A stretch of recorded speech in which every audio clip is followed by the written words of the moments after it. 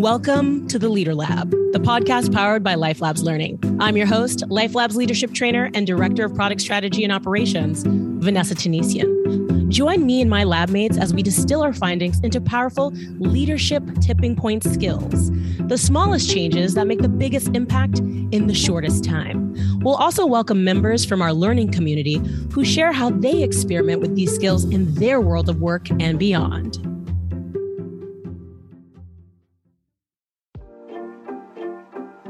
Welcome back, Leader Lab listeners. I am so psyched for season 3 of the Leader Lab powered by Life Labs Learning. This season, we're going to be focused on growing kind. Now, you might be asking yourself, what does that even mean? Well, what we're going to be talking about specifically are a range of skills that link up to growing sustainably as your business scales. So systems level, down to the manager level, down to the individual level, you'll be hearing all of the different things that you need to be successful and thrive in the workplace.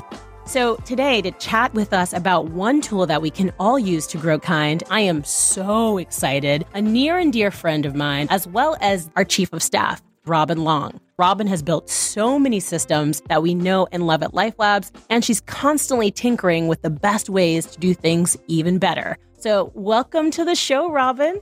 Yay. Thanks, Vanessa. It's really courage over comfort to be here, but the chance to flirt with you on air was really exciting. I love that. I will flirt with you all podcast long, I promise. So let's talk about growing kind, and what have you got for us to experiment with today? Yeah, so the idea of growing kind, it's exciting for us. It's our theme for this year. And so in the work that I do, I think a lot about our operational efficiencies. And when we have competing departments, priorities, or long-term goals, placing all of our priorities along the same spectrum is really helpful for us to have clarity over what we're trying to achieve. Yeah, so how do we put all of our priorities and goals in one single spectrum? Don't keep me in suspense. Introducing a tool that we call Business Priority Score, or BPS for short. Oh my gosh, it sounds like it's already trademarked. Let's get our lawyer working on that. Brian Mills, where you at? So BPS, can you break down for me how BPS links up to this idea of growing kind, growing sustainably, and growing in a way that's brain-friendly for the people in your workforce? Yeah, so BPS, it's a calibration system for projects where you give your projects a score based on their priority or their value to the business. There's really 3 steps to it. So the first is you're going to set your time frame. For us at Life Labs, we use quarters, but you can set any project period that you'd like. Then you're going to give each project a score on a scale between 1 and 5. Then the last step is you're going to calibrate or actually compare those projects against one another so that you can make any necessary adjustments. Gotcha. So using the good old-fashioned linear scale between 1 and 5 to truly understand how high priority something is. So how are we looking at these scores specifically? So here's what each score means. 1 is, I feel strongly that we shouldn't put time or resources into this right now. 2 is, I don't think this is a priority, but I'm not going to block the progress of it.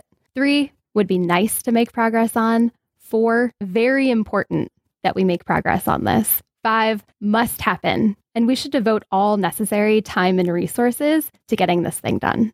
What are some questions that our listeners should take into account for assessing that 1 through 5? Yeah, so you can do a little mini gap analysis here where you ask, how far are we from the goal? Or how urgent is it that we make progress on this? And that should really help you hone in. And then don't put too much emphasis on getting the BPS right the first time around. Think like a scientist. You're making a hypothesis. So what you're saying, Robin, is that it's in the calibration that the magic happens. That's exactly right, Vanessa. As a rule of thumb, at Life Labs, for example, we only allow for 10 5s across the entire organization in a quarter. How many BPS scores are we talking about in aggregate? Maybe 40 to 45 projects. Oh my gosh. Yeah. That's what you need, right? Because we cannot do everything. So what we're trying to do is say, what's the most important thing to do in this period of time? And you can even future-proof it by working backwards to say, how bad would it be if we didn't do this right now? Ooh, yes. That lost opportunity effect. Okay. The idea is that it centers around the most important things for you to get done when time and resources are limited, which they always are, right? So what I always say to people is you have to complete your fives, do most of your fours. You can then dabble with your threes, but never do your ones and twos unless your 3, 4s, and 5s are done. We could probably make a nursery rhyme, a business nursery rhyme out of that. Make sure you do your 4s and 5s. Don't do the 3s or 2s. Never do your 1s. I don't know what to do. So basically, that's amazing. It just sounds like we're helping people prioritize the priorities, because one of the things that we see in training, companies around the world is that this is a constant issue, like battling priorities. And it sounds like BPS and the calibration of BPS scores across the business is one of the things that allows for people to say the magic word no. So that way they can say yes to the right things. Is there any evidence that showcases that prioritization systems like this are helpful? Yeah, so actually there's a study by Booz and Company that found that companies with fewer firm-wide priorities actually report higher revenue growth. So what this is telling us is that number really does matter in terms of performance. If we're not using BPS or honestly any other system, what are the impacts on an organization? I think you're at risk of misalignment, disengagement. You're at risk of trying to do too much and then possibly failing.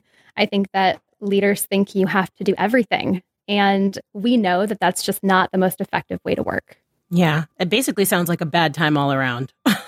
Sucks. I'm out.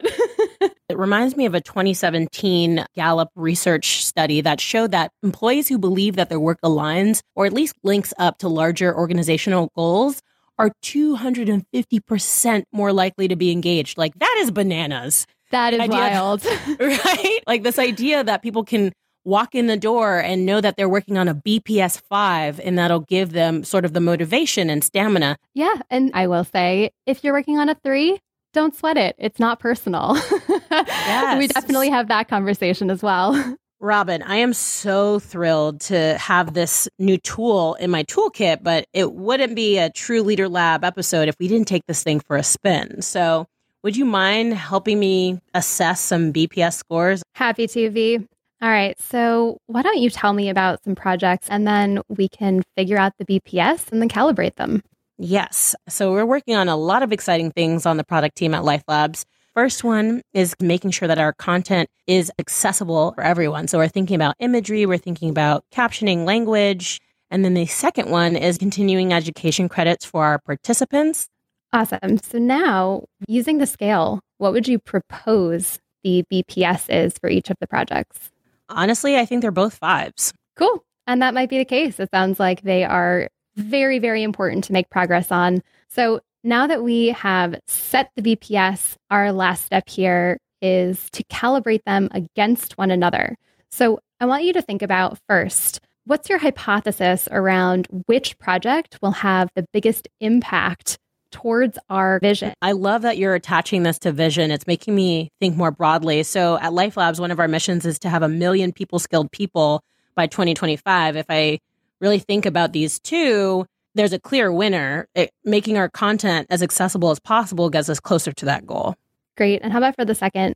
I mean, everybody wants continuing education credits. I think it's something that we want to provide as a service to our participants, but it's not exactly as formidable as that first project in comparison, I guess. Yeah. Good to know. And then I would also challenge you to think about how important is it that you make progress on the first project right now in this quarter? Well, I would say that the accessibility project, shout out to TJ, is a big deal. We believe that inclusive leadership is the way of the future, which means that our content needs to be accessible. So that's pretty high up on the list. And I guess the continuing education credits, as awesome as it would be, and we're working on it, everybody, can take a seat on that back burner. And good for you for saying that. I think it's hard to do sometimes, but that helps us prioritize. So what would the adjusted BPS scores be? So can I give our accessibility work a 5 and can I give the continuing education credits a 4.5? No 0.5s here, just because it's sort of like waffling in the middle and we want to cleanly make a decision. What would you say if you had to pick a whole number?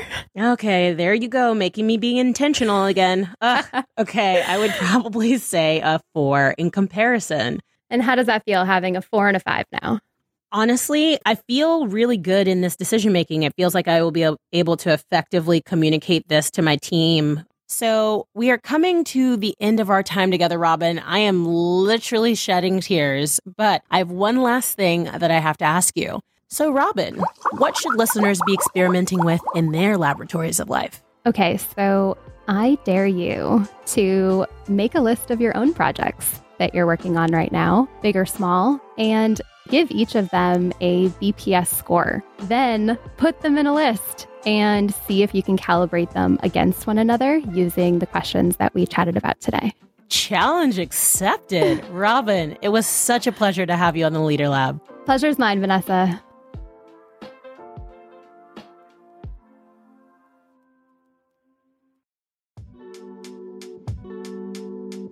And that's a wrap of another episode of the Leader Lab podcast, powered by LifeLabs Learning.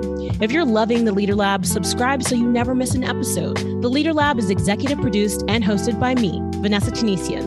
Alana Berman is our creative director and senior editor. Juliana Jack is our assistant editor. Lauren Feller is our associate producer, and Yadra James is our senior producer. You can find all our episodes, transcripts, and more at lifelabslearning.com/podcast. While you're there, you can learn more about our learning programs to help you build an engaged, high-impact team faster. See you in the lab.